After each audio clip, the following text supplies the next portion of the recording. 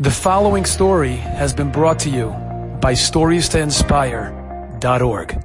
A few weeks ago, Tzvika Greenlick, a fine fellow from Eretz Yisrael, got into a Fender bender with a woman as he was driving.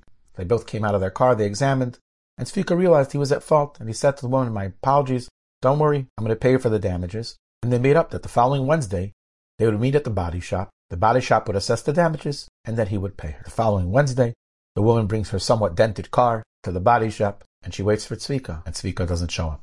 And she waits, and she's deeply disappointed. She thought he was an honest person. The next day, Thursday, she sends him a text message that says, I'm really disappointed. I thought you were an honest person, and you stood me up. Tzvika responds shortly, and he says, I'm so sorry. But just 2 days ago on Tuesday, my son Shaul was killed in Gaza. He was a soldier. And with the Levaya, with the funeral, and with the Shiva, and the house of mourning and everything, I'm sorry I couldn't get to it. As soon as the Shiva is over, I'll pay you.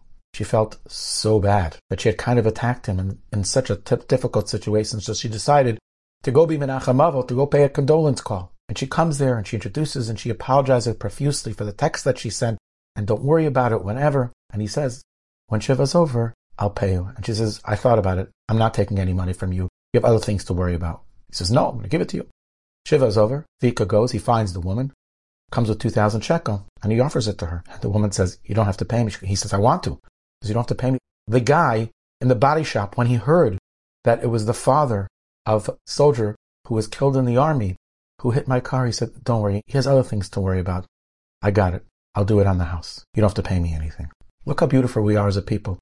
Look how kind and compassionate and caring we can be.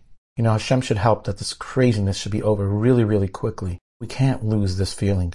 We can't lose this achdus, this unity, because it's so precious and it's who we really are. Enjoyed this story? Come again. Bring a friend. StoriesToInspire.org